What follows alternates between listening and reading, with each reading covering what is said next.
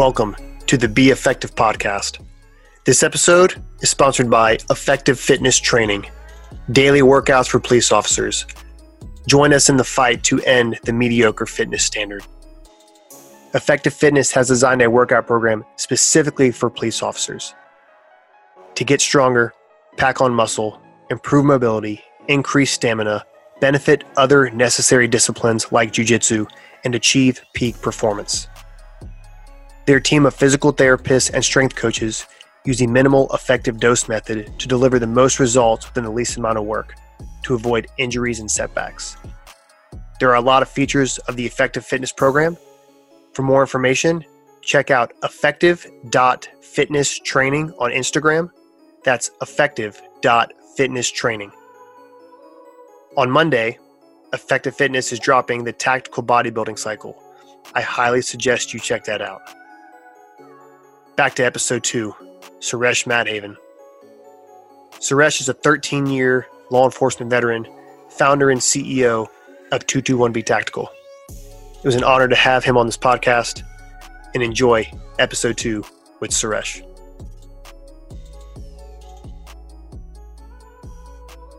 I was like, dude, how was your trip to Montana? Montana was awesome. Right? Bro, I got to tell you. Yeah, right? I mean, it was beautiful weather. So I made the mistake of going to Montana the last time in the middle of winter. And it was brutally cold. So this time around, it was a lot better. And it was beautiful. It was, warm, right? Nice. I got to see a little bit of Montana. The Kalispell area is really cool. And, of course, getting to see Andy and do the podcast was really cool. What did he have the Guinness on tap when you were there? No, it was about to be installed, so okay. I missed out on the Guinness experience. Well, you'll have to go back because it was Andy was cool and everything, but the man had a keg of Guinness in the studio. I mean, that's in the studio. Inside this, it was in arm's reach. It was very dangerous. I kept eyeing it. I kept eye-fucking it the entire time. Yeah, I bet. I was looking at it and I was like, man, I think we need a drink. And he's like, yeah. So yeah, I bet. Oh man, it was such a good time. But dude, did you see 50 Cent, what he posted? What he posted? Yeah. No, I saw that he's supposedly now backing Trump. Oh, he did. On his Instagram feed, he posted a picture of Biden's tax plan for like New York and California, and he was all like, "Fuck Biden, vote Trump." Like on his Instagram page. Wow, that's huge. It was so crazy, man. And I think he said something along the lines of like, "I don't care if Trump doesn't like black people, just vote Trump." Like he's like, because I'm telling you, man, you start fucking with people's money, they don't like that. No. They don't like that, dude. I don't think no one likes that. I know. Dude, it was like 62% or something out fucking outrageous. 62%, man. Yeah. I don't know how people even would want to that's why everybody's leaving, dude. That's why everybody's leaving New York and they're going to Montana. Yeah. I got to tell you, going to Montana was like a pipe dream for a lot of people for a long time because, they were tied to their office. But COVID has opened up a lot of possibilities for people to live anywhere and continue to work and continue to make their same income. So if you could live in Montana on a New York paycheck, you are doing very, very well. Absolutely. Because, dude, the cost of living, Joey and Kyle, they're two guys that work for Police Post Training, and they live in California, and they're telling me the cost of living. Just a 1,600 square foot house on no land is like $800,000, $900,000 in California. That is outrageous. Just to put it into perspective for y'all, where I live in South Carolina, a house like that is about $250,000. Mm-hmm. So, and that's with some property. Right. Yeah. And that's crazy, man. That's what I'm saying though. If you go to some place like Montana or Idaho and you're able to maintain that same income stream, do it. Yeah. Oh yeah. That's the key. That is the key. Yeah, man. So, 221B Tactical. That's you. Yeah. 100%. Suresh. So tell people what 221 is. The company, or what does 221B stand for? I actually just found out what it stood for. I did some investigation, and I did not know. I'm reading this right off the 221B website. 221B Baker Street was Holmes' address in London, as written by Doyle. So literally the world's famous Sherlock Holmes. I had no idea. I thought it was like some call sign you may have had or something like that. That's awesome, dude. That's such a play on words. That's phenomenal. So Yeah. talk about how it happened. Talk about why, how. So I was on the job. I originally was going to school to study medicine. My original path was to go into surgery. Got into a very good program, and was in the program. It was essentially they try to accelerate it and cut a year off of your total undergrad and medical school. So I was just doing some advanced classes a little earlier on, trying to take the MCATs a little bit earlier. So you just kind of push through a little bit quicker. And so I was on that path, and, I was probably more than 3/4 of the way through it. And I realized it was not something I wanted to do. So I shifted gears. I was in limbo. Let me be honest. I was in limbo for a while there, trying to figure out what I wanted to do. And, of course I was still in school and, kind of staying the course to, do my work within the program for my pre-med classes and my other undergraduate classes. And then 9/11 happened. And 9/11 was like a huge – and I was in New York City, Right. I actually lived, and my mother still does, on one of the 5 boroughs. And it was like a whole, to say it was like a surreal experience doesn't even do it justice. And, so then I was kind of like, and it kind of really hit home because there was a company I was working for at the time. It was a biometric research company. I was doing some research work for them. And they had a showroom in the World Trade Center on like the 80-something floor. So it was kind of wild to realize that was happening really close to home. So I decided that, I didn't want to go down that path. It was a path that my mom definitely was pushing me down because of where she comes from, her background. If, you don't become a doctor or something, you're nothing. So I was like, it took me a while to really just kind of build up the courage to say I wasn't going to do medicine. And I wanted to join the military. I really wanted to join the Navy. A guy I went to high school with, a buddy of mine that I grew up with, that we played sports with, football, wrestled. He went to the Navy, and he ultimately became a SEAL. And I was like, in my mind, I'd always read about them, and I had read the book Rogue Warrior by Marcinko, and I had done the whole 9 and watched the movie, you name it. And I was like, I think this is what I need to do. I think this is what I could do. Right. And I was like, yeah. So, I started exploring that path, and my mom quickly put a violent stop to that. Any thought of going into the military was quickly shut down. And so I ultimately looked at law enforcement. One of my best friends growing up, my best friends to this day still growing up, was a cop. And, he loved it. He said, you get to go out there on your own every day, do your own thing, help people. And when you're out there, although you have a supervisor, when you're out in the patrol car, you're kind of your own boss and you're kind of doing your own thing. So it's kind of nice. Yeah. So I started looking at that. If I wasn't going to be able to go into the Navy and try to become a SEAL, I was like, all right, I guess let me try this law enforcement option.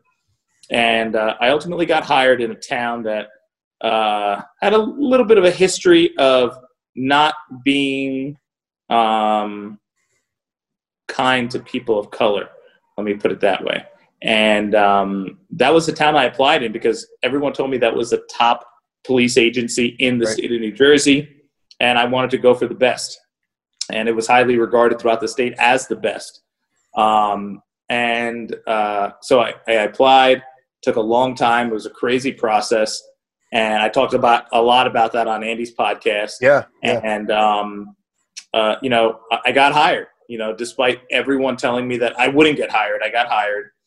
And that began my 13-year career. While there, of course, wearing body armor was a wake-up call to me because, you know, some guys that were working there had some military experience, so they had worn body armor before. And I was like, man, this is like really uncomfortable. I cannot believe you got to wear this heavy, hot thing all day, every day. And I promised my mom, that was the one thing she'd said. She's like, you can never go out there without your bulletproof vest. So I was like, okay, yeah. So I quickly realized that this was a major concern, not only for me, but for every officer I worked with. Everyone was complaining about it. And officers at other agencies were complaining about it. And it was cops bitch a lot. Cops complain a lot. We know that. You don't right? say. Like, complain about everything. You know, it's like the joke. Like no matter what, like during the holidays, people would bring in these trays of food, right, to headquarters. You know, trays of pasta and meatballs and turkey and all this stuff, and you know, bring like utensils and everything. Yeah. Everything. And like there'd be these huge spreads, cookies, cakes. And, you know, it was very nice. And, you know, people liked the police back then. And you know, typical cops would be like, they didn't bring salt? Yeah. I can't believe they didn't Seriously? bring salt. Yeah. No salt? Like, yeah. I'm like, you got to be kidding me. So, like, that was like the typical cop, right? Like, you know, always Never complaining happy. about something. Never satisfied. So, I saw that although everyone was always complaining about something, the common thing that everyone was complaining about was the vest and how uncomfortable it was. Sure. So, you know, I had, you know, studied biochemistry in school. I had to take a lot of physics classes and a lot of the biological science classes for pre-med. So, you know, I said, you know what, I think let me see if I could do something about this. So I had taken this business mindset course. And in that course, there was a gentleman who worked in the fabric textile field. Okay. And I reached out to him. I said, hey, listen, there's this concern for cops that I have an idea on how to solve. And I think if we solve it, we're going to be able to help a ton of cops and probably put a few dollars in our pocket at the same time. And He kind of was like, so what is it? And I told him. He's like, okay. So when I started explaining to him the problem, he started to realize more in depth of just how severe it was. Because guys on my squad were breaking out in rashes, and guys had skin infections. Oh, yeah. creams, Heat rashes. Yeah. Gold Bond powder, and all this stuff, you know, and they were just suffering. And ultimately, I broke out with one of these rashes on my chest and on my stomach as well. It's just, you know, a heat rash that, you know, because you can't ever give your body a break because you got to wear the vest every day. It just got worse and worse. So ultimately, after a lot of trial and error, developed what's now today the Max Dry vest, where I designed the material, a 3D material, and this was right when 3D printing, like people, if you said 3D printing to someone, they looked at you like you had like three heads. They weren't quite sure what you were talking about. So I was able to go overseas and capitalize on it where it was already a thing, and I was able to develop a material that are now patented Max Dry material and actually turn that into a vest. So the first thing I got was a big square patch of material. I had to come home, cut it up, sew it, and duct tape the edges because I didn't know how to sew edges, and wear it under my uniform to test it. And eventually I fine-tuned it, and it worked out, and it was a hit. We got written up by Police One. We sold out at the first trade show we went to, which was Police Security Expo here in Atlantic City, New Jersey. And that was it. It went viral. I mean, cops from all over the world were hitting our website. Our website crashed in the beginning because we had this like puny, like garbage website like that, like kind of like we built in like website in a box. Right. So then my partner and I said, okay, we got to like take this serious. This is like really getting big. So we decided to, you know, really turn it into like a real company. And that's all she wrote. I mean, it started in my garage here in New Jersey, and it turned into now we just moved to we moved to New York City, Times Square, and now we're in a we just had to move to a bigger office in Manhattan, New York City, which we're trying to get out of New York City for obvious reasons. The city's imploding. And the company's grown like exponentially from the days of me being in the garage. And that's solely on the success of the Max Drive vest. You know, we have other products now that I've personally developed, needle-resistant gloves, cut-resistant gloves, a line of antibacterial, anti-odor base layers, great for, you know, first responders, all stuff that wasn't out there already that I saw there was a need for as a cop working the street. And I was on patrol. I was never in the detective bureau. I was never in the school. I was never in one of these like cushy community policing roles. I was in the patrol car every day for my entire career. So I really had, you know, that was, at sometimes I would complain about that because I wanted opportunities, but I wasn't given those opportunities to get into those other roles. But, you know, it was a curse, but it was also a blessing where it led me to innovate and have the ideas for more of the products, like the hands-free flashlight glove, the extremity glove with the built-in flashlight, ripping cars on the side of the road, patting people down, all the stuff that I said, you know what? I hate holding this flashlight in my hand because every time I'm trying to search somebody or run DWI testing, field sobriety tests, all that stuff, it was getting in my way. And I would always do one of these or kind of one of these or something. Sure. And I just said, you know, one day I duct taped it to my patrol glove. And then I moved up to Velcro. And then I moved up to magnets. And then I finally fine-tuned it where I was able to find a manufacturer to shrink the light, get a pressure pad to put it inside the glove. And now I had this super bright light, very low profile on the back of the glove that I had both my hands to do the job. And like little things like that, like I saw other guys complaining about the same thing, and I too was complaining, and I just capitalized on it and, you know, made what was needed. And that's extremely important, just to kind of give you guys an idea too, that the gloves he's talking about, we've posted videos of them, body cam footage of them actually in action. I believe it was an officer-involved shooting. I can't remember exactly where it was, but it was an officer-involved shooting where the individual was shot in the arm. I can't remember, but it was I sent it to Suresh as soon as I saw the video, because his gloves have a very distinguished pattern on the outside of the gloves. And I said, hey man, this is your glove right here. And it was, again, the reason why I sent it to him, and something that's really cool, we always talk about PPE, right? So personal protective equipment. Well, when you're dealing with somebody that you do not know, and they're leaking bodily fluids, the last thing you want to do is touch someone you don't know leaking bodily fluids with your bare hands. So his gloves actually do have a built-in 360 barrier inside, which I think is really cool. So you have that protection, the needle-resistant protection. Please correct me if I'm wrong. And you also have that 360-degree barrier, so that if you do have to go hands-on with somebody that is bleeding or you don't know what's in their pockets, you're protected. And that's extremely important, guys. I'd say there's no difference between wearing a bulletproof vest and wearing protective gloves when you're searching somebody down, because a dirty needle can kill you just as much as a bullet. So we have slower. Yeah, slower. It's just much slower. It's much more expensive. Yeah. It's a lot more probably painful because it's just a longer process, right? I know of cops that have died from bloodborne pathogens. Yeah. And it's extremely preventable. It's just like, why don't you carry a tourniquet? Right. Something that's like, hey, a $24 piece of equipment, you know, gloves, it doesn't matter. Even if they're $200 gloves, which they're not, but if they're $200 gloves, I mean, you wish you'd have spent $200. You know what I mean? Yep. So that's where it's kind of like, guys, and this stuff's not expensive. Like this thing is especially with the Max Drive vest. If you're in these southern states, trust me, I was a cop in South Carolina, and holy shit, when it's 110 degrees and 90% humidity, and you're looking for a little relief, because you think about it, that's going to affect your performance. Like you're looking at less than $100, right? For the Max Drive vest 4.0 is less than $100. Yeah, it's phenomenal. And so, I mean, you look at that over like a 25 or 30 year career, and it's less than a penny a day.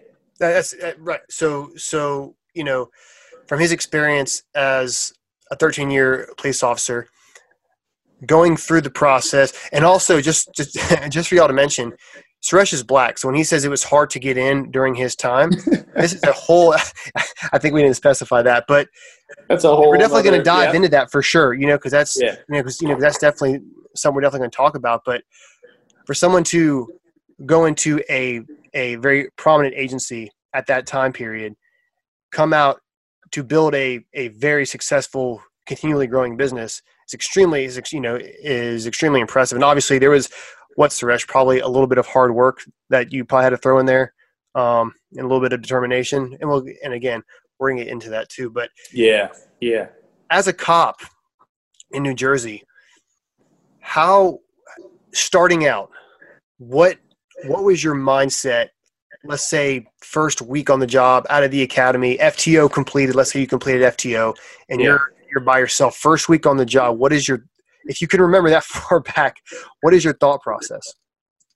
I got to tell you, one of the first things that I remember on my first shift by myself, I mean, it's hard to describe that feeling, that very first shift after you're released from FTO, where you're in roll call and they don't assign you a second officer, right? So you break roll call, and now rather than setting up a car with your training officer, you're putting your patrol bag on the passenger seat. You sit in the driver's seat. You're logging in that computer. You're doing all the safety checks on the car, all the equipment checks, and you're nervous because you're hoping you're not missing anything. And for that first time, when you put that car in drive and you pull out of headquarters and you get on that radio and you say 10-8, meaning in our department that's available, this feeling went over me that I knew I was ready, but I also knew there was so much I didn't know. And there was so much that I knew I hadn't experienced on FTO, although the FTO program was pretty intensive from the standpoint of, learning the town and learning calls. There were still a ton of things you don't know, and obviously you don't see. They were pretty good about sending senior officers on any kind of call that was going to be involved. Pretty much any call, they would send a senior officer to kind of, right, pull up, back you up, check on you, make sure you're okay, things like that. Yeah. But, I remember right when I left headquarters, I remember wondering to myself, and this is kind of crazy to say, but I was like, they're trusting me right now. I was 22. Yeah, I think I was 24. 22. Yeah. Right. And I was 24. I'm like, I have a gun on me. I have a shotgun in the back of my car. I'm like, do they know that I'm like a kid? I'm a kid. I'm a kid. I'm a kid. Yeah. Have a drink last year. Yeah. Right. And I was like, wow, this is I felt honored, humbled, and scared that they bestowed that trust upon me. But I also felt that responsibility to now uphold that honor and, say, you know what, I got to go out here and do the job that they hired me to do. And this is a department that in 2003 had never hired a minority officer ever in their history. No Asian, no Hispanic, nothing except pure white. In 2003, they had never, and the department had been around for quite some time. Okay. So come 2003 to have never hired anyone of any kind of minority was crazy. So now they took a chance on me. And I'm sure there was a lot of people in the town that didn't want to take a chance on me. But I did very well on the test. I did very well in the interview.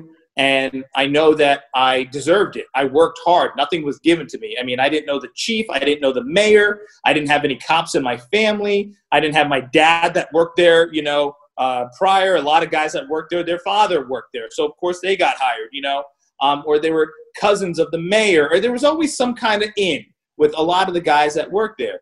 Not all of them, but, a lot of the guys, or they grew up in town. And I got to tell you, I had nothing. I had nothing.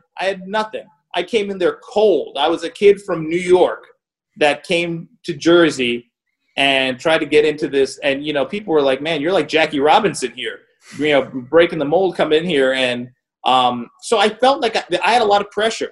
I put a lot of pressure on myself because I felt like if I don't perform, above what these other guys around me are performing at, I'm going to look bad. And people are going to say, yeah, see, we told you shouldn't have hired this guy. So every day I went out there, my uniform had to be more squared away. My boots had to be shinier. My car had to be cleaner. My equipment had to be more squared away, more locked on. My reports had to be super locked on. Everything I did had to be that many notches above what everyone else was doing. So do you think they were with that mindset of having to be better than everyone else because you were different? Did you feel the need because of pressure from them? Or did you feel that just because in your own mind you were like, I have to be better because I'm different? That's a great question. Yeah. I know a lot of the pressure was self-imposed. Okay. But I also knew, you just kind of could feel it. Yeah. When you're in a situation that you knew that if you didn't perform, it was not going to work out well for you. I mean, a lot of us have played sports. Many people listening to this and maybe played sports. And at some time or another, maybe early on in your sports career, or maybe you saw somebody else on a team that you played on, where they made the team, but you knew that you couldn't just kind of do what everyone else on the team was doing. Like, you kind of barely made the team.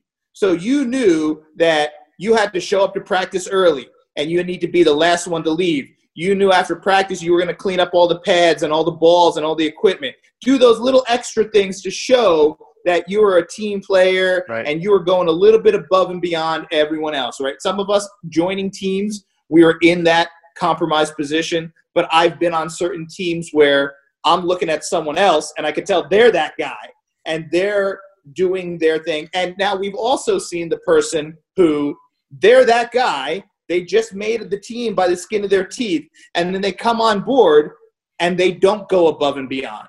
And they're not doing the things that they need to do. And what happens? They're gone. Right. They're gone because the coaching staff is just waiting for a reason to get rid of that kid. So I kind of had that feeling. I've been in that spot before where I knew that if I gave them a reason to come down on me, I just knew they would, and I knew it wouldn't end well for me. Sure. And that's some also too, Suresh, you have this thing, what's it called? Oh yeah, logic and common sense. And that is very, very, I don't want to say it's rare, because I would like to think the majority of people have logic, right? And they have the ability to distinguish what is right, what is wrong, what is bullshit, and what is real. And hopefully if they don't do that, they have the mental capacity to do the research, which we see since the beginning of 2020 has been a very interesting format from there. But so as your career progressed, obviously you showed them that you knew what you were doing. You showed them, look, I'm in shape. I take my job seriously. I'm squared away. You guys can rely on me. I can spell. That's also one thing, man. You talk about report writing. I've read some reports, and I was also guilty of this too, where I was like, dude, do you have a high school education? And I'm not trying to. Oh my God. And it's just like, and it's like, because if this goes to court, you know what you're going to look like, right? And it's just, and that's also the importance of education. So, plus you said you were 22 years old.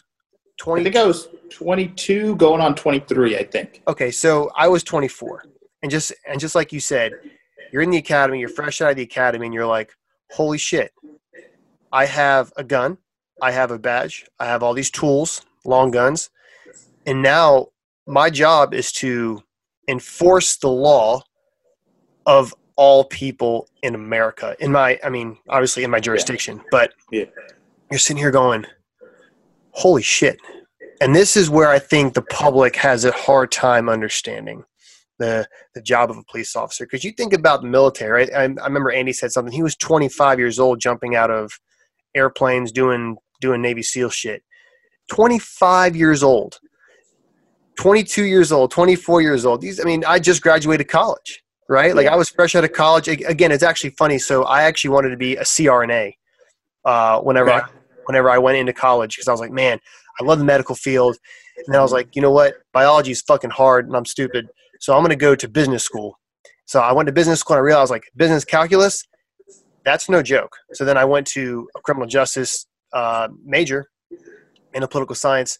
And I was like, you know what? I just wanted to help people. I just wanted to do something. Then, I got out, joined the agency, and then I put in 7 years, and then here I am today. And I think it's crazy that the public doesn't really understand. Like they say we need better cops. They say but when you got hired on, what was your starting pay? You remember? 34,000. 34,000. Okay.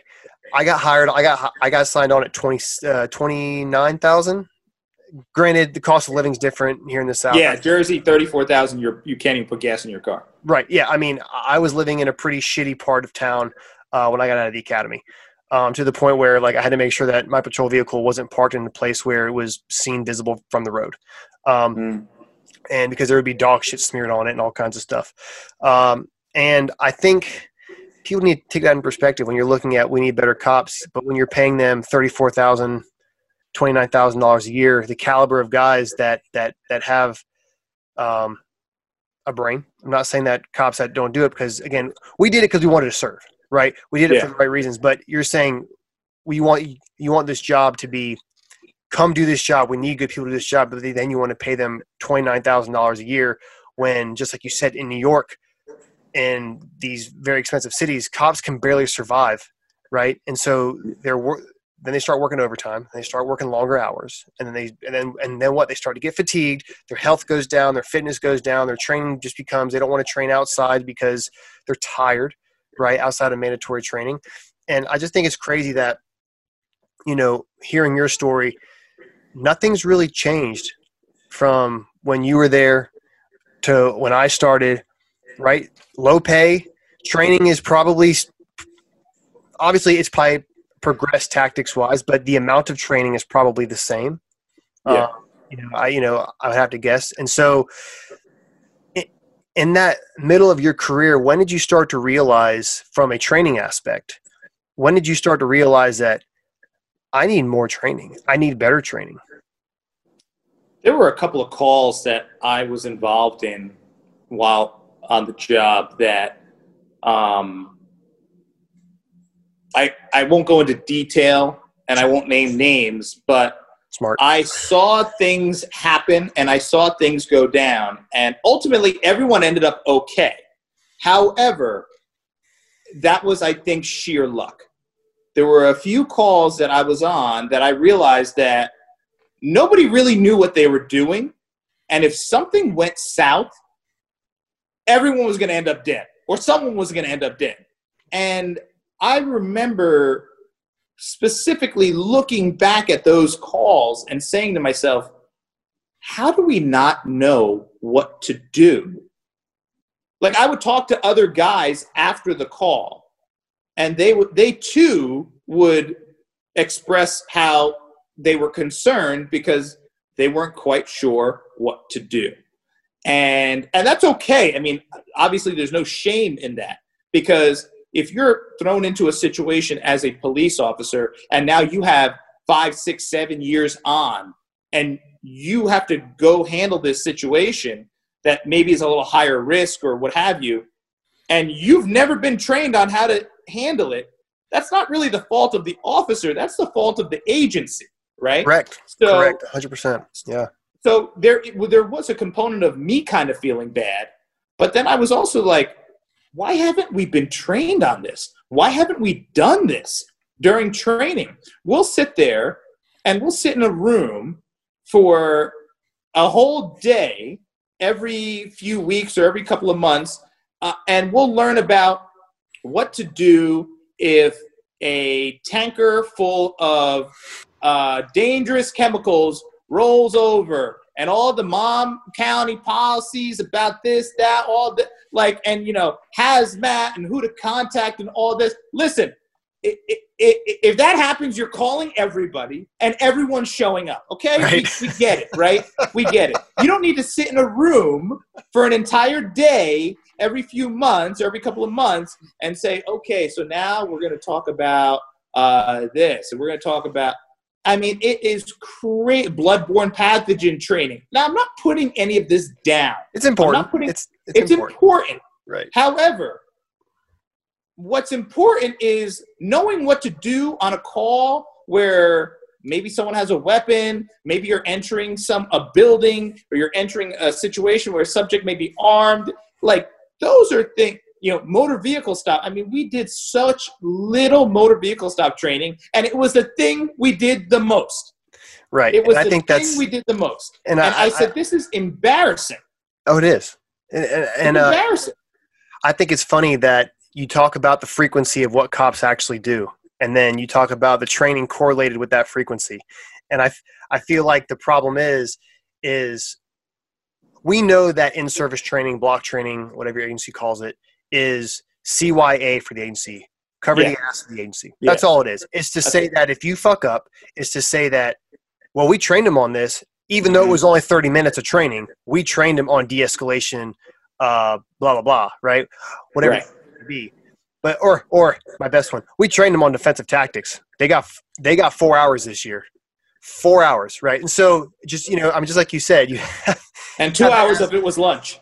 Right, and and this the thing is how many of those guys are actually paying attention and not walking out? Especially my biggest problem, and I can say this now, is whenever we would have brass come to in-service training and have the time, they would have an important phone call and have to leave the room. And they wouldn't fucking listen. And then it's like, okay, well then what example now are you setting? I'm going down a rabbit hole of brass. I'm not saying this is all brass. I'm saying this is just some brass. But back to what we were talking about, the frequency of training, the likelihood of an encounter that law enforcement is like traffic stops, high-risk vehicle stops, felony stops, defensive tactics, shooting, de-escalation techniques, verbal judo. These things should be high on the priority list. Why? Just the frequency, just the nature of the job. When you spend 4 hours on a fucking hazmat class, when it's like, look, if a tanker full of a fucking ammonium nitrate explodes, I'm probably going to be dead anyways. Like, right. They're like, stay upwind. I mean, it's important, right? It's important to learn what to do in those situations, who to call, what to look for. I get that. I understand it. But when it comes to the core effort of why these police officers are dying on the streets right now, and the thing is, it is tragic. Don't get me wrong. Every loss of life is tragic, and this is not to judge any officer that has paid the ultimate sacrifice. But it's to say, at what point in time do we say, hey, agencies, open your eyes. Realize what you're putting out there. Realize there needs to be a change. And again, there's some agencies out there that are extremely progressive, that are doing a phenomenal job of incorporating jiu-jitsu, incorporating fitness and wellness programs, actually giving their guys a resource for mental health, which we'll talk about here in a second. And there's other agencies that are like, he's fine. He doesn't need anything. Hey guys, shoot your 50 rounds, twice a year, you're qualified. Yep. And then people get mad when there's an unjustified use of force or a use of force that is justified but looks completely awful. Yeah. And I think it's huge because when I started, I literally was like, I had no medical training. I sent myself to my own medical training classes on my own dime, my own carbine classes on my own dime, paid for all my own ammo, all this stuff. But I knew that I needed it. And for some reason, just like you said, you get into a situation and you're like, why doesn't anybody know what to do right now? And then they're calling supervisors and then they don't know what to do. And you're like, well, then what do we do? Right. And then, just like you said, sometimes it solves itself out. Sometimes it doesn't. Yeah. Yeah. Sometimes it doesn't. And sometimes it ends badly, Yeah. Sometimes it ends real badly. And that's the thing is it's not even about the violence too. Like the use of force. It's also about the liability. Right. Yeah. The situation, I'm not even talking about Mr. Floyd incident, but, just any situation in general where there's civil liability on the police officer to where they didn't do their job. For example, right. The Rashad Brooks incident in Atlanta, right. Officer Rolfe was doing his job. He was trying to take an intoxicated individual to jail. And if he were to let him go, and he were to come back, get his car, and then kill somebody, like a family of 4 driving to Disney World early that morning, who's responsible? The police officer responsible for not doing his job. Yep. You know, and so I think the whole thing revolves around training and having brass support that training. And now in your agency, did you have good support when you were to say, hey, look, hey guys, I think I need to go to this training. Are you guys willing to help me pay for it? Or can I go? Can you guys give me time off? Were they progressive in that area? For officers who didn't look like me. Fair enough. Yeah. For me, no, I would have never been sent to any training like that. I had to go do all that on my own. Yeah, I had to go do all that on my own. There was training that I asked to go to that I was denied, you know, and that's fine. Guys got denied. Sure. But there was training that I asked to go to that other guys didn't ask to go to, and they were sent and I wasn't. So, you know, when it came to training, I knew I was on my own. I had to cover my own ass. So I just said, you know what? I need to be prepared. I did medical training on my own. I did firearms training on my own. I just did everything on my own because I wanted to survive. So I didn't tell anyone. I would never tell anyone that I would, like you, I would pay my own dime, and I still continue to do that. I would pay on my own dime and go train, and I wouldn't tell anyone there I was a cop. I would, you know, that I was, you know, from that agency. I would just go, I would do the training, and I would come back to work, and I never told a soul. I just knew that I would be better prepared than those around me. Did I feel that those around me should be prepared as well? I did, because when everyone around you has the same level of training, well, then you're stronger as a unit. Absolutely. But I knew that if the department wasn't going to send me, and most of the guys that I was working with could care less about going and getting that kind of training, I said I was going to do it on my own. And that's what I did. And now, did your agency, so let's say you were to attend medical training, and then you were like, you know what, I'm going to start carrying a tourniquet on my duty belt. Did your agency have any policies against things such as that? Because I know I started carrying a tourniquet very early on in my law enforcement career because I knew the importance of it. I had friends in the military, other friends that were way more experienced cops, and they were like, dude, you need to carry one on your belt. You need to carry it to where you can access with both hands, etc. And so I started carrying it. Luckily, there wasn't a policy in my agency against it, but I know there's some agencies out there that are like, hey, it's not issued, you can't wear it, or it's not. Did your agency, did you have any troubles with that? Yeah. You couldn't have anything on your belt unless it was approved by the agency, and they didn't approve anything except what they issued you. In fact, I remember after going to a training where during the training, the gentleman who did the training, who was super high-level guy, great guy, tons of accolades, he was a big proponent of putting your handcuffs on the front of your belt. I had my handcuffs on the back of my belt, and it was the pop case, right? Okay. So you had to pop the case and pull the cuffs out. Yeah, but the international sign to run. What's that? I said it's the international sign to run when you hear that. Right, the international sign of time to fight. Yeah. So this gentleman recommended that you put them on the front of your belt. And he recommended the little loop that goes through them and holds the handcuffs so the handcuffs kind of hang. And it's almost like a belt keeper is holding the cuffs to the front, right? Yep. He said in his experience, and he had worked, you know, locking up gang members and doing all this crazy stuff that, you know, we weren't really doing in our town.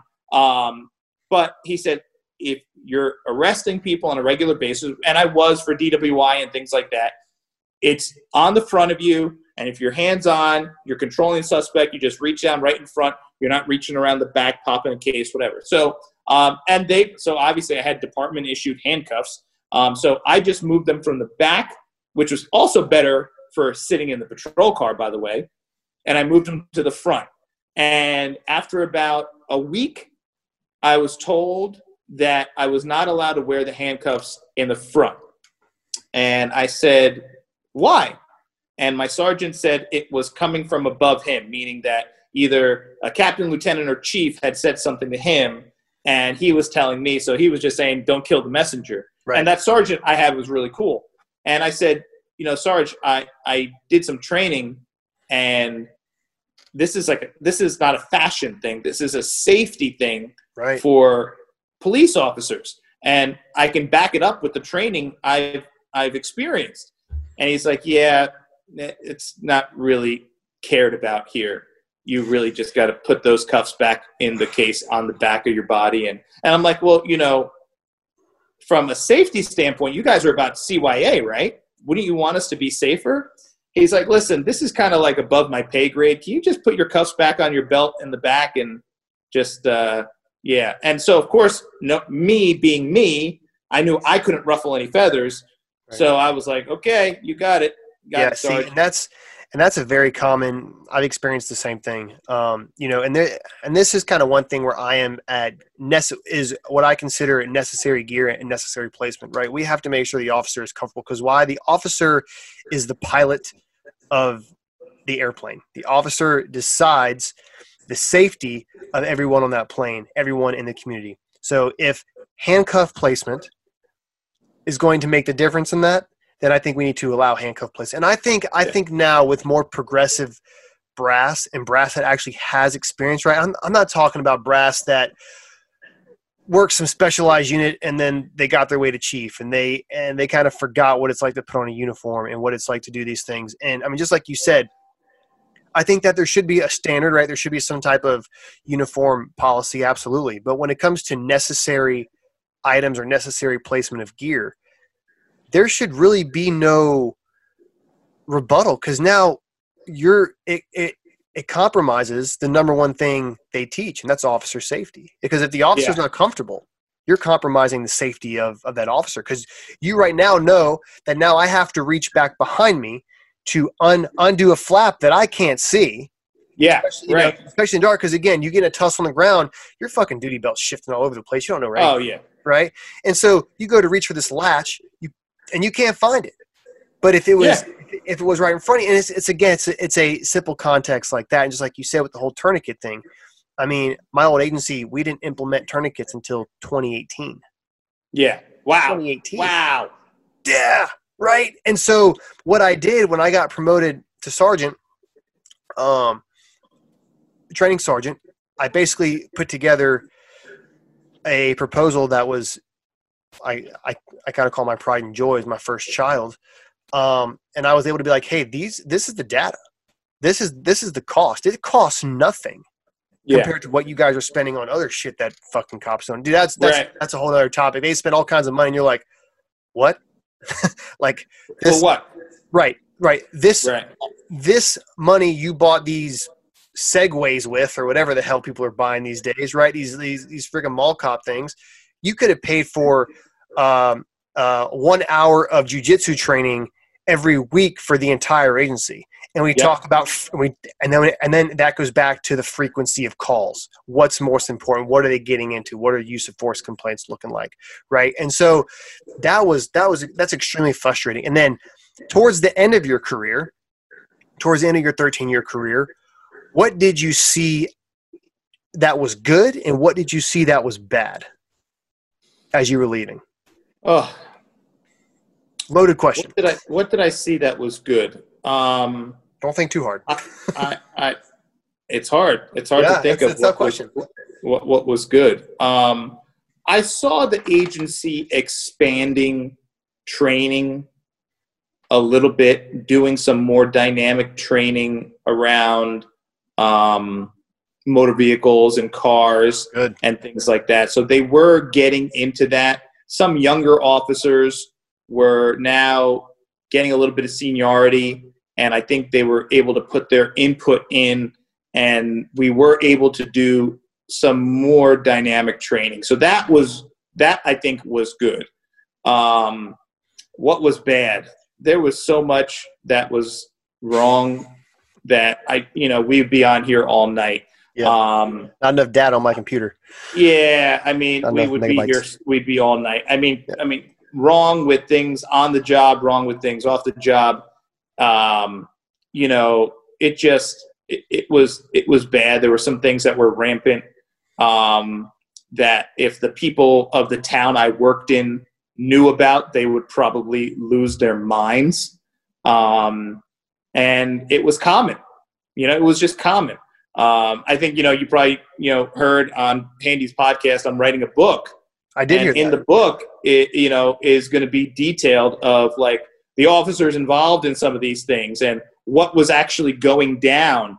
And it was pure madness. It was absolute madness. So, you know, a lot of people ask me when they hear my story, they're like, were all the cops like that? And the answer is no.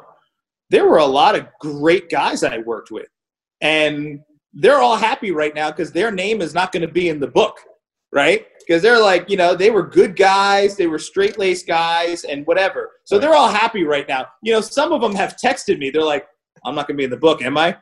Am I going to be in the book? Page 74, bitch. So, but other guys, listen, I mean, you know, you can't bury bodies, have someone watching you bury the body, and then hope that everything's going to be fine when you go and do something to that person who watched you bury the bodies. Like, you can't do that. I mean, like, you know, listen, a lot of these people have bodies in their closets, and, you know, to me, that's a lot of what the public is mad about. The public is upset about some of what the bad cops do and the bad cops get away with. The reality is they work with more good cops than bad cops. And the reality is no one hated the bad cops and no one looked down at what those cops did that were doing the wrong things. No one looked down on that more than the good crew of cops. And I worked with a lot of great guys that they took the job serious. And, you know, they respected the job and they respected their role. I worked with quite a few that didn't. And the stories in the book are evidence of that. So I'm looking forward to it. Yeah, you know, it's going to be an eye opener for. When's it going to be released? Do you have a potential release date? It's going to be next year. We're just kind of going back and forth with some of the finer points of the book. But probably middle to end of next year. Awesome, guys. Hey, guys, so be on the lookout for Suresh's book. I'm definitely going to grab a copy. Dude, I cannot wait. I love a good law enforcement read, especially just from that raw perspective. And you know, Suresh really didn't go into detail really a lot about his story, his upbringing. It is on Andy's podcast. I believe you guys kind of hit on that pretty hard there. Yeah. And I definitely recommend listening to that episode. It's very eye-opening and it's just a different perspective, right? You know, I don't know what it's like to be a black police officer. I have no clue. I will never know, you know, and I think that especially just even with his upbringing, it's extremely important. So be on the lookout for his book dropping sometime next year, but kind of to that point, talking about the kind of that accountability aspect of law enforcement. I think that it could be better, but I also think people need to understand the accountability and where it comes from. For example, the George Floyd body cam footage. That was not released. I think people need to understand that footage was leaked, which means that it was still being held by someone who is an American and letting that lack of information destroy America. And I think that people need to understand it's cops' jobs as when it comes to the whole justice system is the law enforcement side. The laws that are not made by cops. And I think people understand cops don't make laws. Yes, we have discretion, right? Cops have discretion. They have the ability to determine, you know, kind of in a situation, but that's not lawmaking. And so accountability wise, what do you think could be done to hold those bad cops? Because trust me, I am all about that life.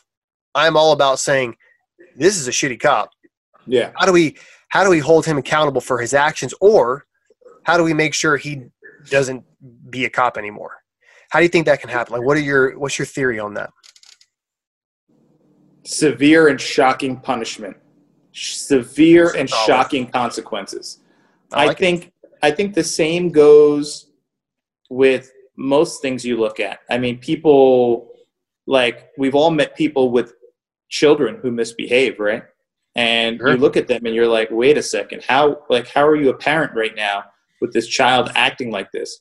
Well, that is a result of the child's action, no consequence or a threatened consequence, and nothing happens. So the action happens again. And the action and the behavior just gets worse and worse and worse. You know, to me, you have a police officer that you find is, you know, stealing money or, you know, involved with drugs or driving drunk. A lot of, you're going to hear a lot of this in the book. These are actions that need to be dealt with in such a shocking and alarming manner that it makes other officers look and say, yeah, no. Right. No, I'm not doing that. I'm not even going to go near that. I'm not getting involved with it. Now, that is for the extreme situations, right?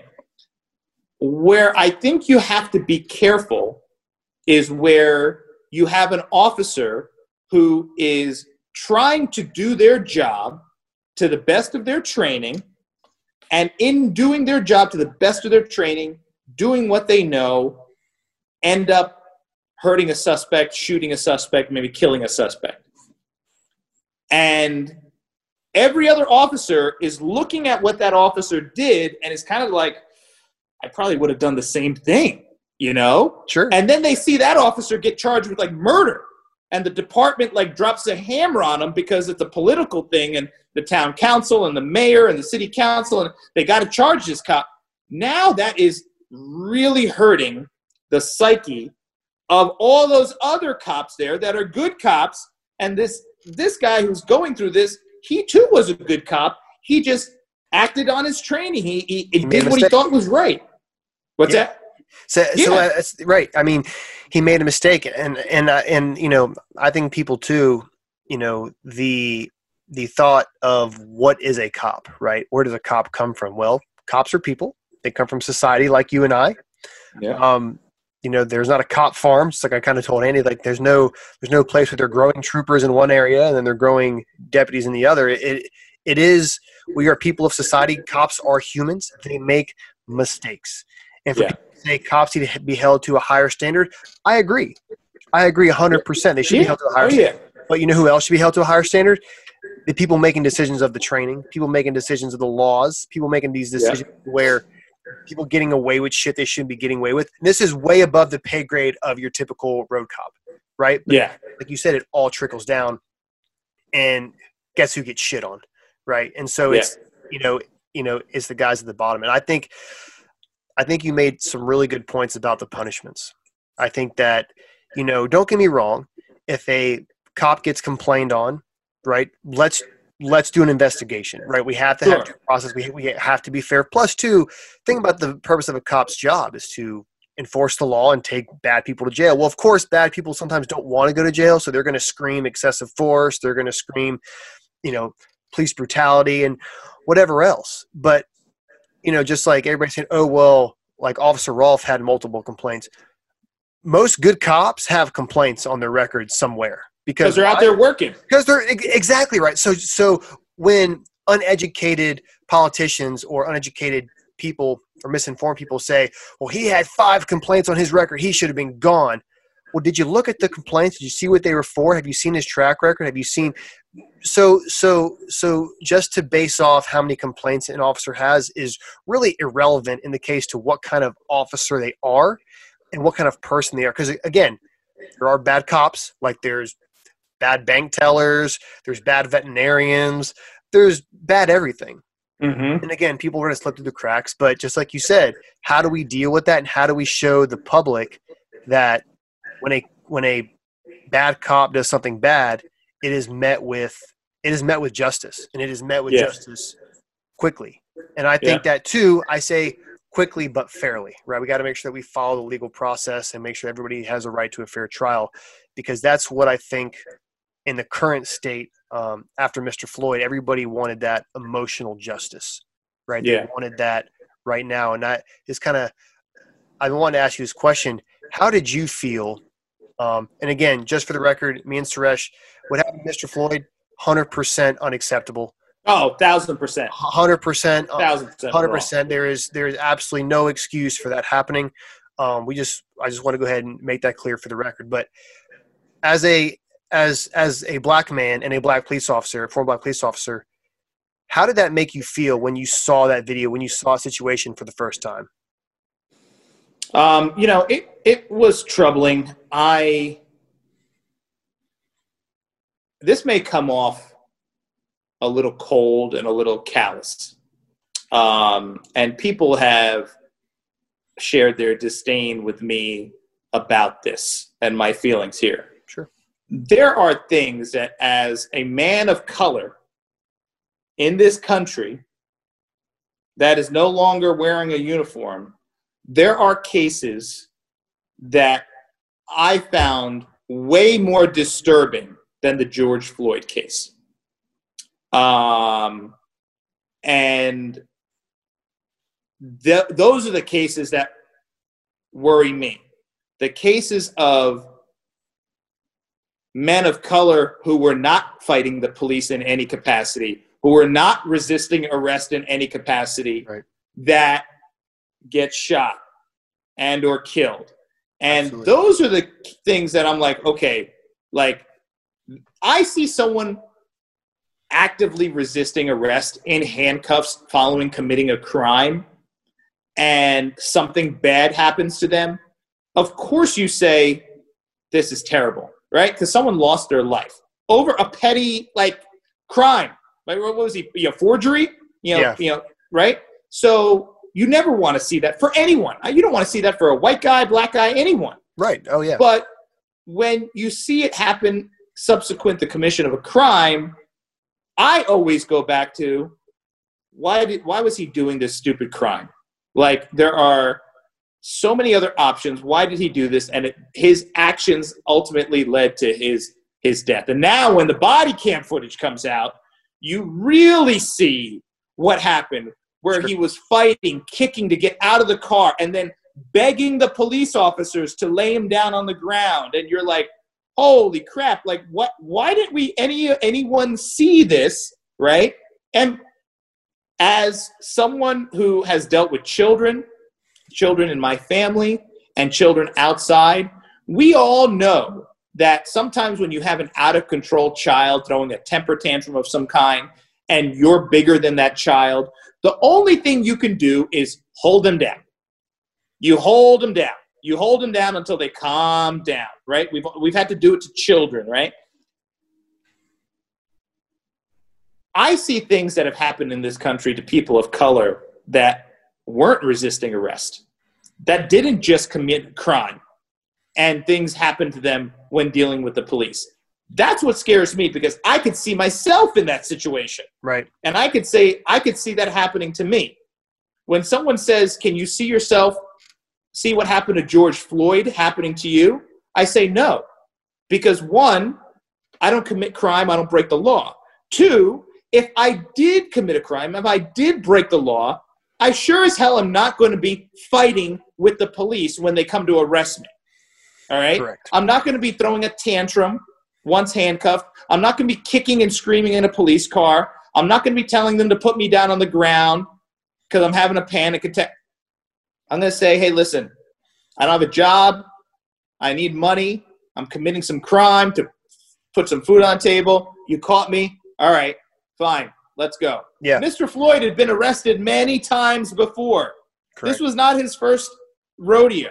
No. So he knew the deal. This was not something new for him, right? So then what did he meet? You have that disaster of a situation now being met with an officer who apparently knew him, and they had some history. Officer Chauvin and Mr. Floyd apparently worked at the same bar or nightclub as a bouncer. They had some kind of contentious relationship there. So maybe there was some history there. And you have a guy that, for what I see, is just not just a poorly trained, but just a bad guy. Just a bad dude. You have your knee on the neck of a man who's saying, I can't breathe, and is slowly losing his life beneath your knee. And and people are around you yelling and screaming, hey, like he's not breathing, he's not moving. And you still hold that position. To me, that's just pure evil. That is just pure evil. And I think too, immediately the country was divided by race immediately. And I don't think, my personal opinion, I don't think that it had anything to do with race. It was bad cop. I think it was bad cop. I don't think it had anything to do with the color of Mr. Floyd. I think that, just like you said, as someone who's been practicing jiu-jitsu for, a little over 3 years and who's, has law enforcement experience, knee on belly, knee on chest position in jiu-jitsu is extremely uncomfortable, especially if you know what the hell you're doing. Extremely. Yeah. I mean, you can have guys that weigh 140 pounds and they feel like they weigh 250. Yes, I know it. Yeah, very familiar. And to have your weight, even if it's not all of your weight, even if it's 40% of your weight on someone's neck, is completely unacceptable for an extended period of time of 8 minutes. And I understand, from my understanding, I believe that particular movement was allowed in his policy. Now, time length, I don't think. Yeah. It may be something along the lines of a reasonable amount of time, or until the suspect is. But he was handcuffed. He was fucking handcuffed. Like I don't know what else. I don't really know what to do from there. I mean, yes, he had fentanyl in his system that definitely contributed to his respiratory depression. Sure. Right. And so of course he's not going to have the ability to breathe because, one, he's intoxicated. Two, he's in a position that's not ideal. And so it was just a bad situation altogether. But for the country to be torn apart into this racial divide between police and the public, and I really hate that it's a us versus them mentality when it really shouldn't be.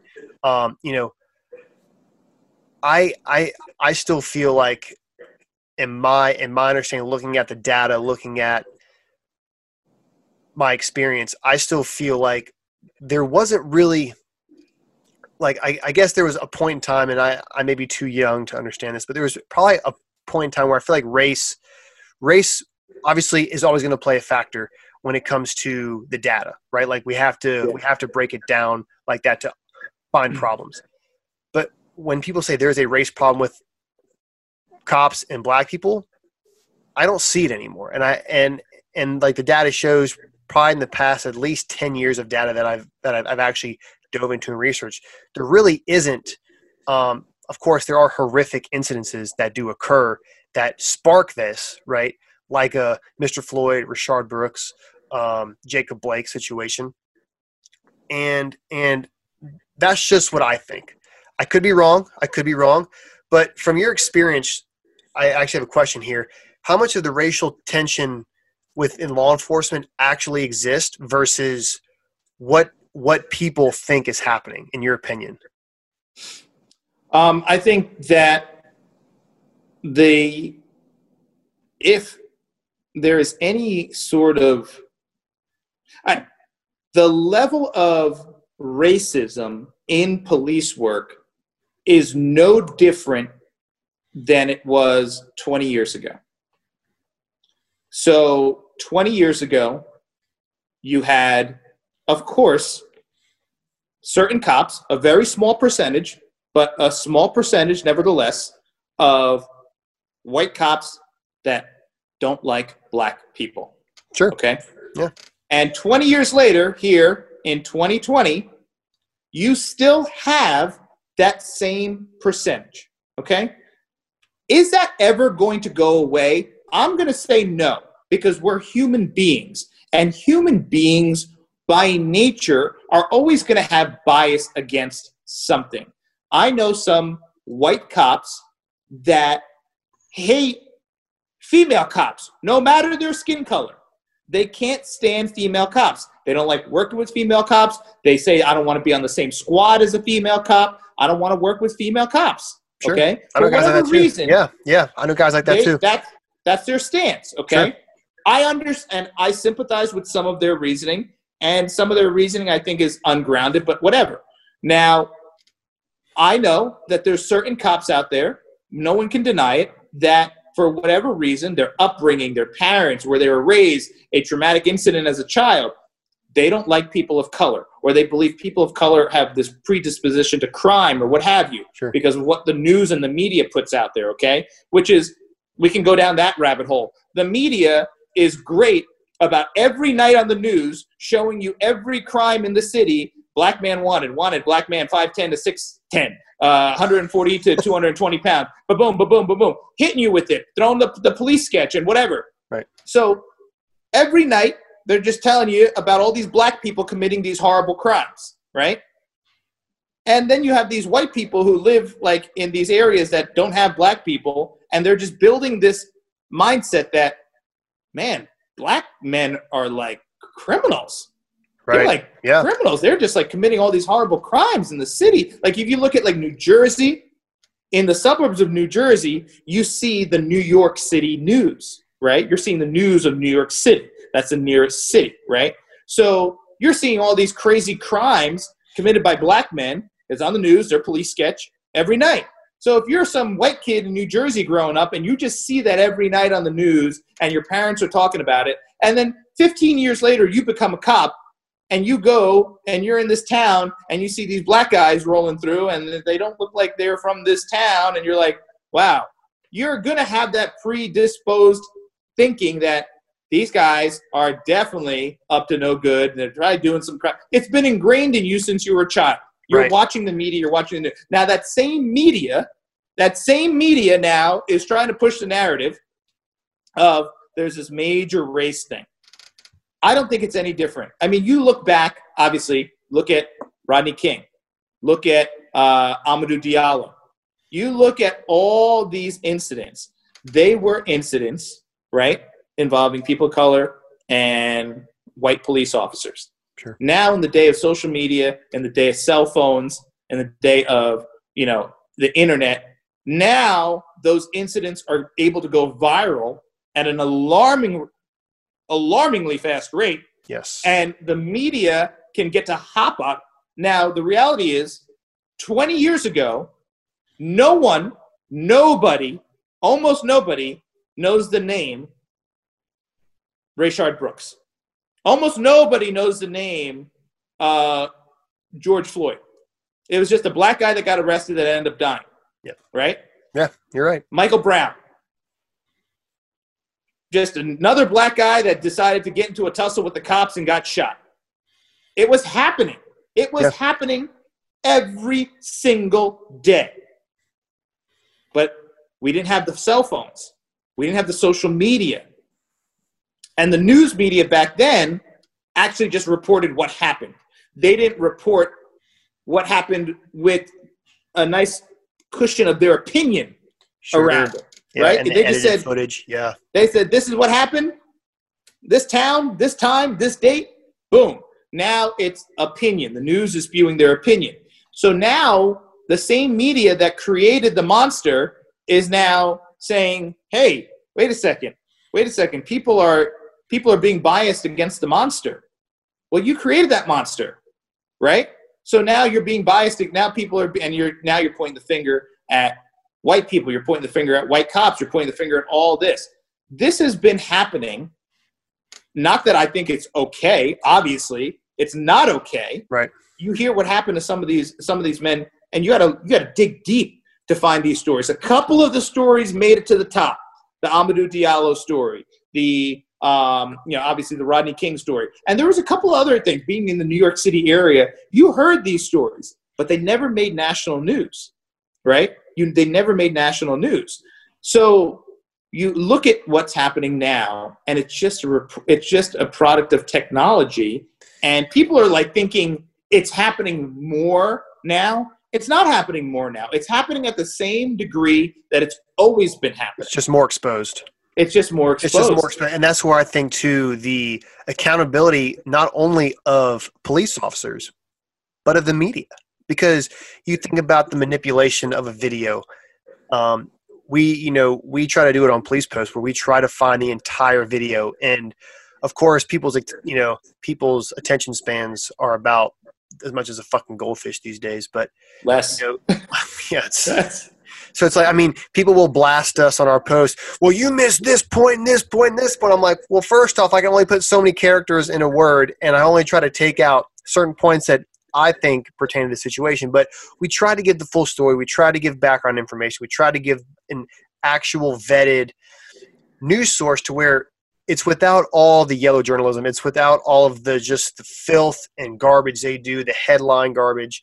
And of course, it's attention getting because it's profitable, right? That's all it is. But the accountability of the media too, I think right now is the reason why this country is in the way. Because again, I have many friends of color. I have a lot of black friends, and they're not cops. So I talk to them, and we are extremely open about conversations. Like, extremely open, because that's the only way to make progress, right? That's the only way to say, I don't understand, tell me.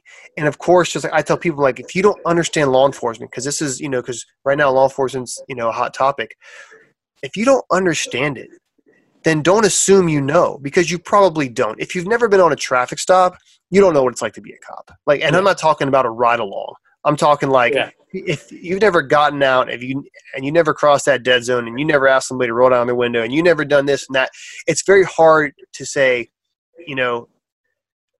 I understand, right? And it's just like same thing in the military. Guys who are Navy SEAL, like, I don't know what it's like to go through BUDS training. I have no idea. Mm-hmm. I went through a officer survival water class, but that doesn't mean I went through BUDS. Yeah. Like, right.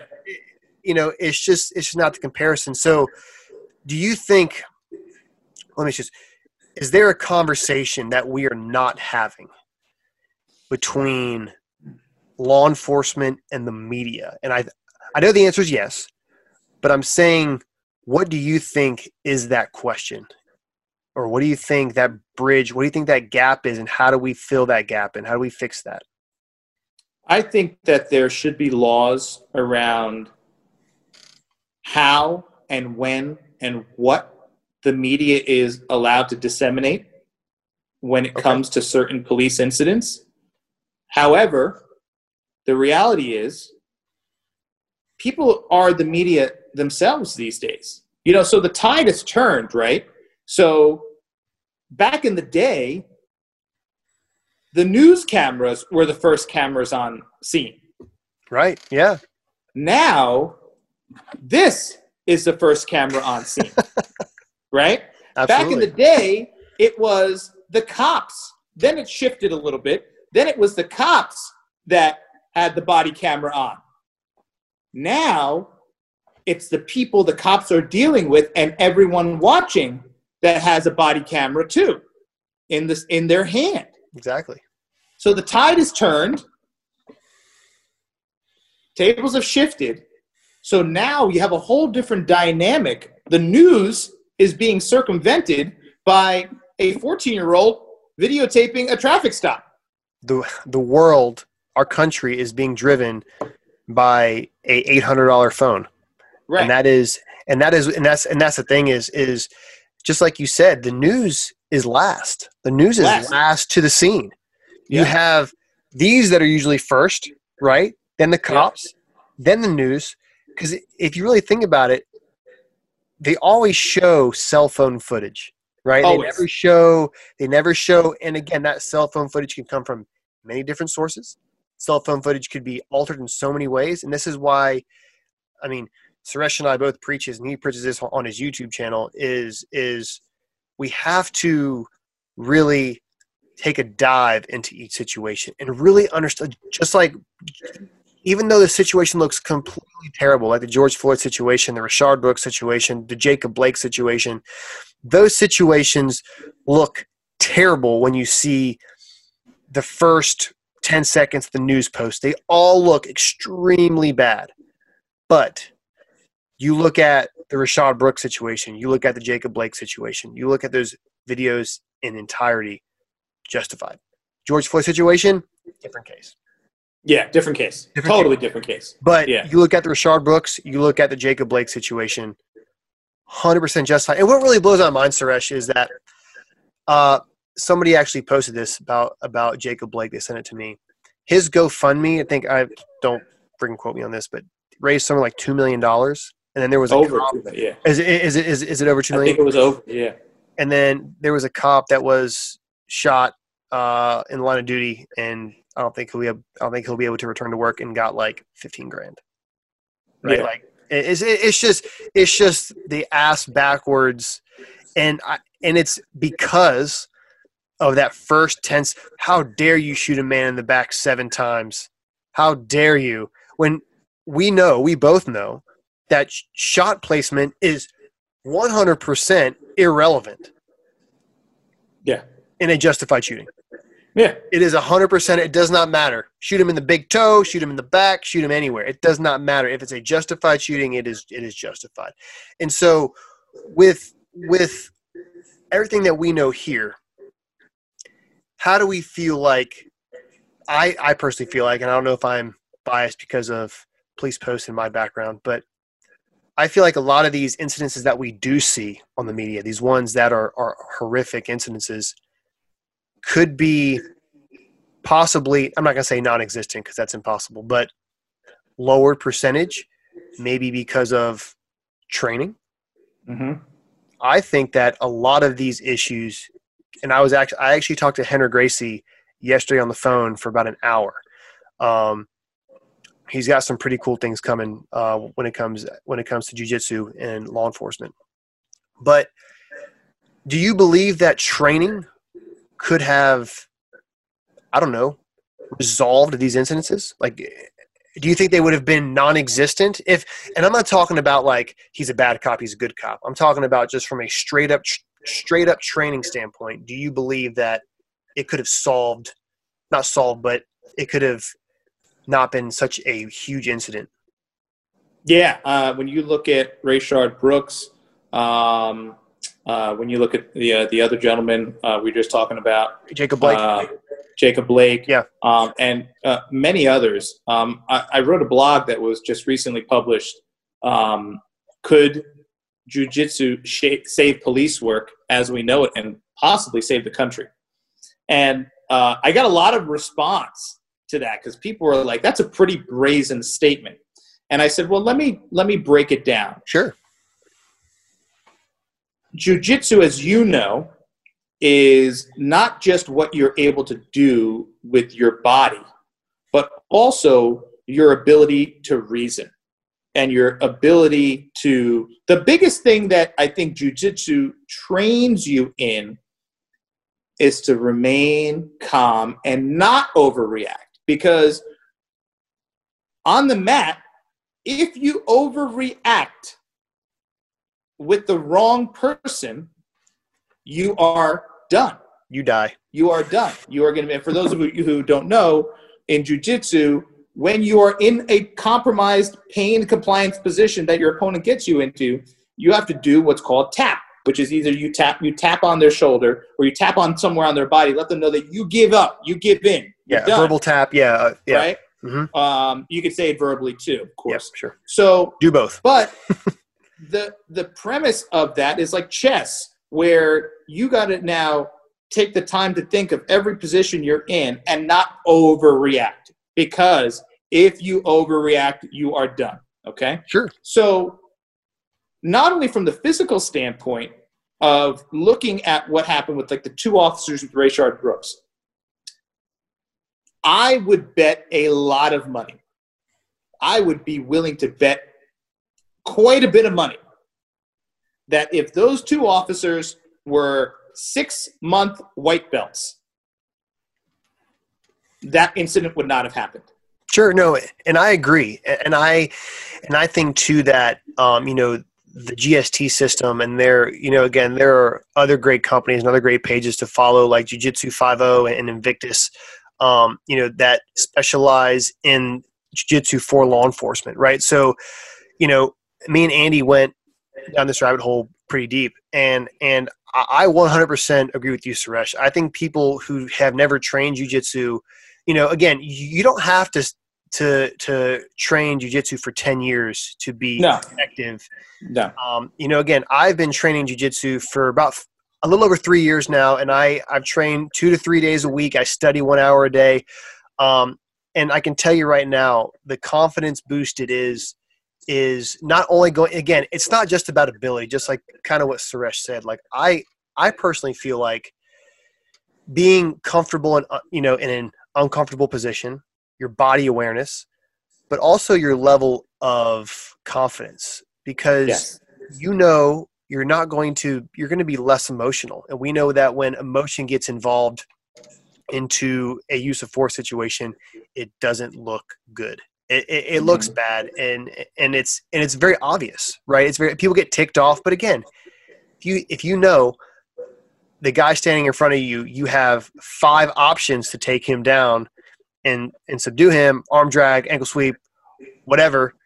Like, you're not worried about what he's going to do. You already know what you're going to do. And so having that mindset of, I already have an option A, and this is actually, so my professor really explained it in a really great way that I've kind of told other people. Now, my professor is a little bit older than me. He started jiu-jitsu when he was 12 years old, and he's fought MMA. He's a phenomenal instructor. But he said in every position, you want to have multiple options, but every option should be well trained that it's option A. So if option A doesn't work, you have option A. That's great. You have option A. And so you're just that good. Now, again, he's been training jiu-jitsu for 20-something years. Yeah. And is a phenomenal instructor.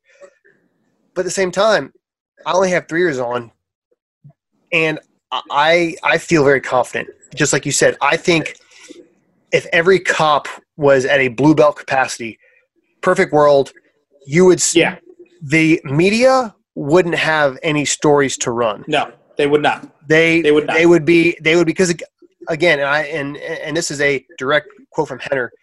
You want and again, Henner's never been a police officer, and he stated that multiple times, but his whole family is so involved in violence and control that he can definitely speak on that. And for him to say something like, you want the incidences where it looks boring, where it's just nothing's happening, and you're like, this guy just ended up in handcuffs. That's the kind of cop you want to be. You don't want to make the news. If you do make the news, it's because you saved a family of 6 from a burning building or from a car accident that was on fire. Absolutely. Go ahead, get your badge, do your shit, whatever, get your medal. Great. But when it comes to what the frequency of calls that officers face, jiu-jitsu, I believe, Suresh, will change law enforcement. 100%. 100%. No, I don't think anyone can deny that. I don't think anyone can deny that. People who don't know, who don't train, they don't know. Can say that you and I are both crazy. Okay? But I'll say this. Come up with a better option. And let me know. And let us know. Come up with a better option. Because it's real easy to say, that's crazy, that's not going to work. That's easy. What's hard is to put in the work, do the work, and show people, listen, this can work. I have friends on the job that have used jiu-jitsu on the job to subdue subjects that who knows how it would have went otherwise. But I got to tell you, when you look at the video, you're like, looks like that cop's just like laying on that guy. Yeah, just like Ruben Alvarez. Ruben. Yeah, you know, so Ruben's a very good friend of mine. Yeah. And you're like, what is it? People don't know what he was doing there was classic jiu-jitsu, where he just made like white belt stuff. Yeah. White belt stuff. It's funny. I just ran a contest after I posted that video of the Tulsa, Oklahoma officers, and I said, tag someone, tag a friend, and I'm going to pay whoever wins. And the team picked this guy, and I guess he tagged a female officer he works with. And I just spoke to the owner of the school, and I paid for 1 month of jiu-jitsu for both that guy who won and the girl he tagged. It was a female officer he worked with.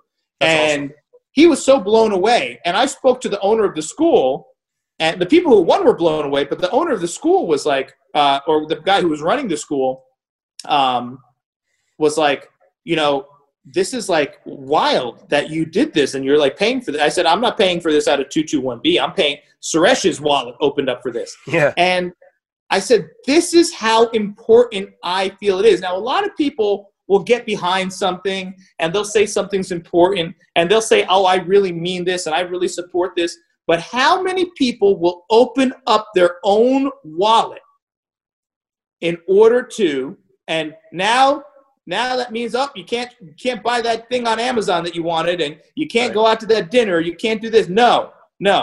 I paid for 2 human beings, 2 police officers, to go get jiu-jitsu training that will hopefully, and I'm hoping they will continue, they both seem like they will, that will hopefully one day enable them to not have to take the life of somebody, because they will have the physical and mental capacity to subdue that person easily, and both go home safe. They go home safe, the subject goes to jail safe, whatever. Now, I'm putting my money where my mouth is. Now, let's see if some police agencies will do the same, because if you say you really care about your officers and you really care about CYA, let's see if you step up and do the right thing, because more firearms training, when to shoot, not to shoot, all that stuff is great, but you're still talking about shooting.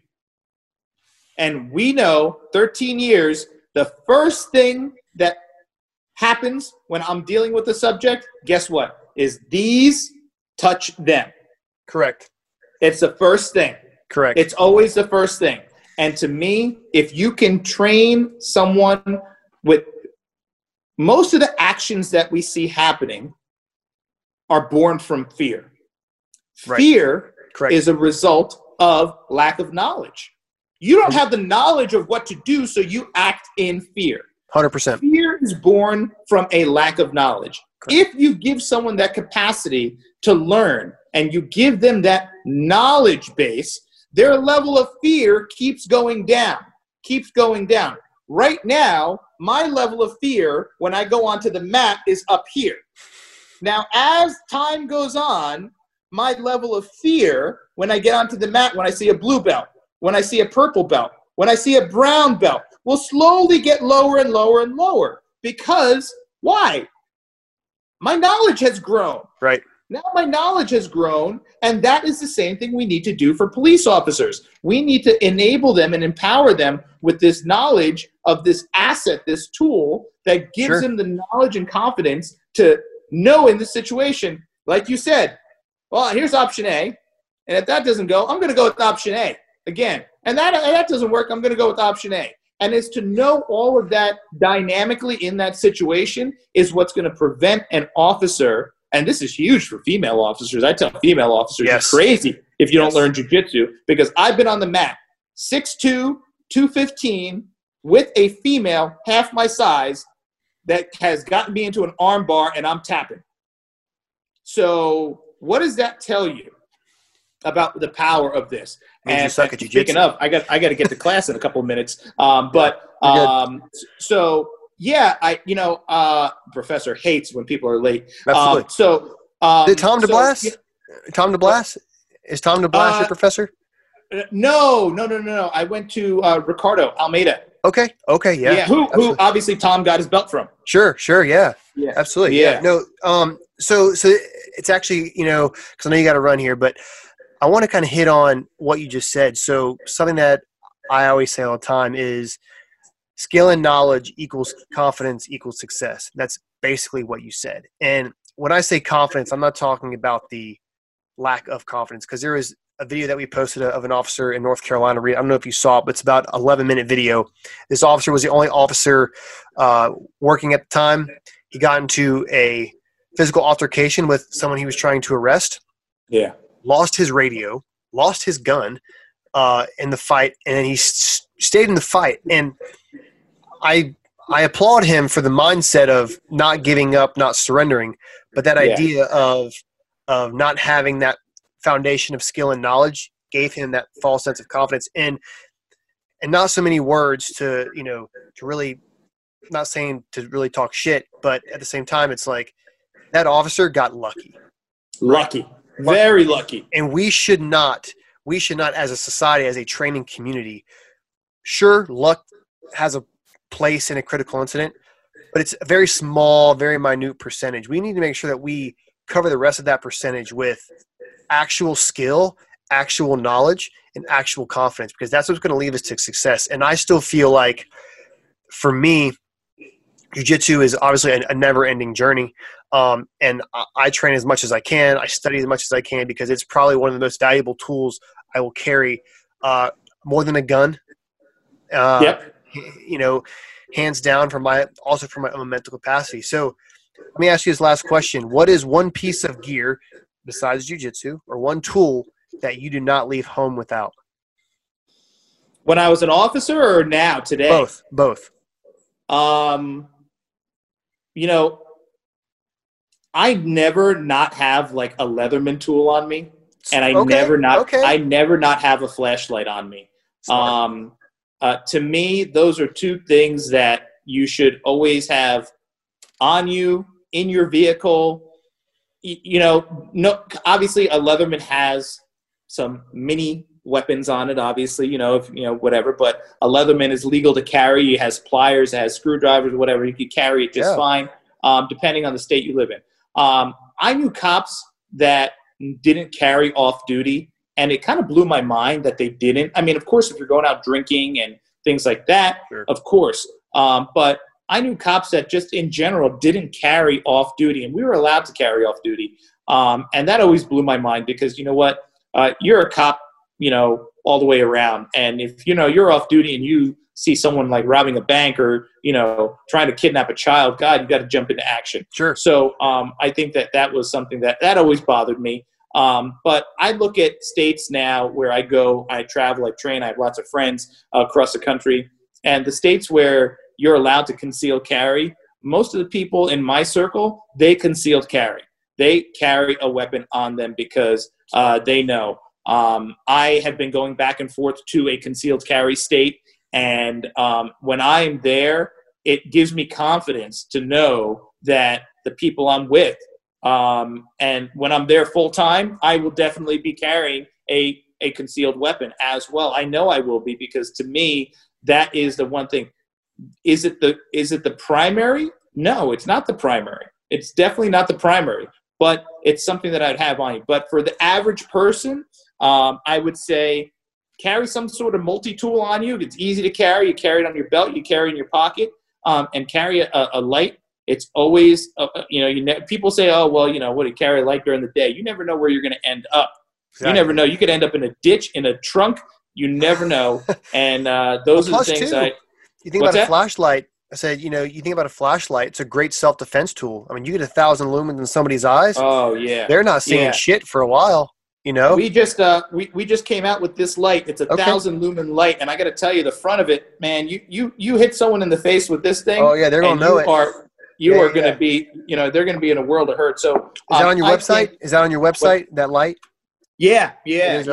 Okay. Yeah, it is. So 1,000 lumens. It has this toggle on it where it switches to strobe, and like, to me, these are the little things that people. I mean, you know how many people I get in their car, and when I'm in their car, I'm looking around. I'm like, "You have a first aid kit?" And they're like, "No." I'm like, "You have kids, man.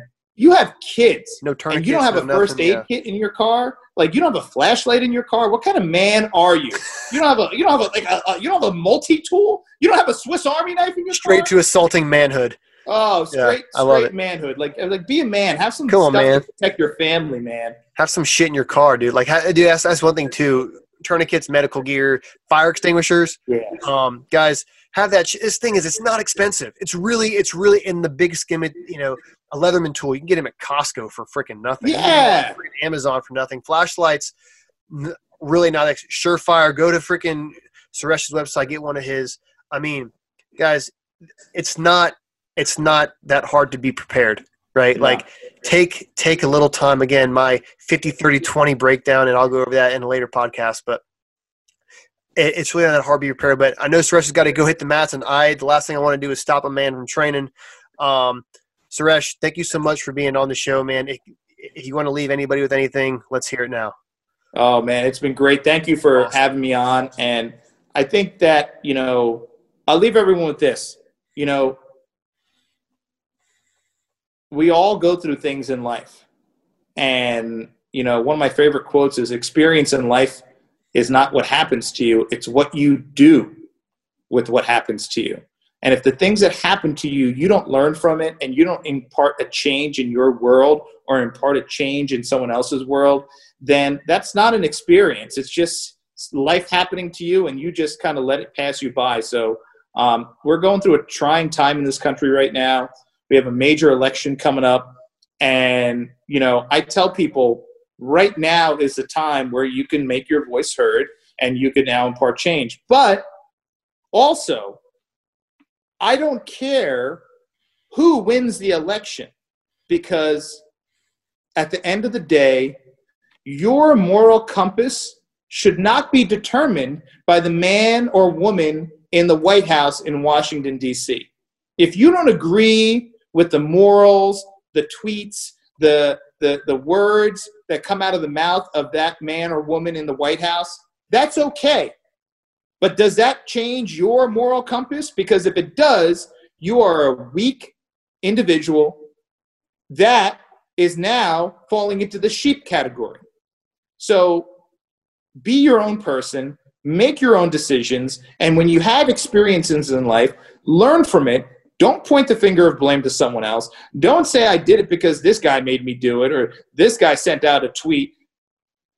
Do what you want to do, make your own. And we're seeing this big with this coronavirus thing, where people are not even using their brain, and they are just kind of doing what everyone else is doing and just kind of believing whatever anyone's feeding them. And it is the scariest time in this country's history. It's one of the scariest times in this country's history. So learn from your experiences, awesome. Make sure you benefit from them, and use your own mind. Have your own moral compass. Ground yourself in your own ethics. Don't point the finger at anyone else. Be your own person. Guys, from the man himself, Suresh, phenomenal words. Guys, and one more thing. Oh, go ahead. Yeah. Coming from me, looking like me, and you know my story. We shared some of our personal backgrounds growing up. And you heard my story on Andy. Nobody in this country has an excuse for not making it. Preach, my man.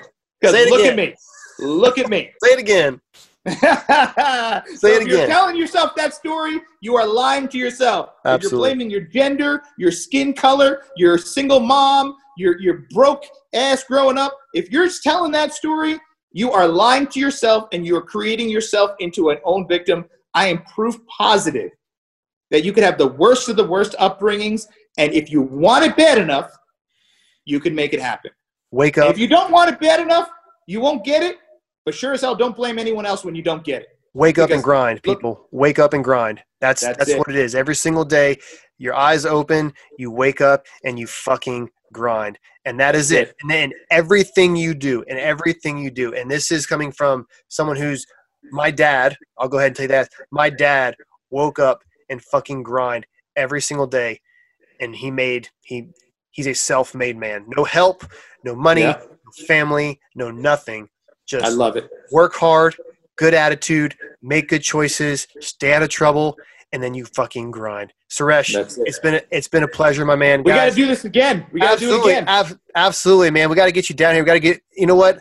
I need to come up. I know Tom has been. Professor DeBlas has had me. I got to come up there and train with him. I'm right next door to his school. You got to come. Oh, dude, yeah. I got to come. So, guys, stay tuned for episode 3. This is episode 2. Stay tuned for episode 3 of the Be Effective podcast. Until next time, Suresh, take care, brother. All right, we'll see you guys. Bye, man.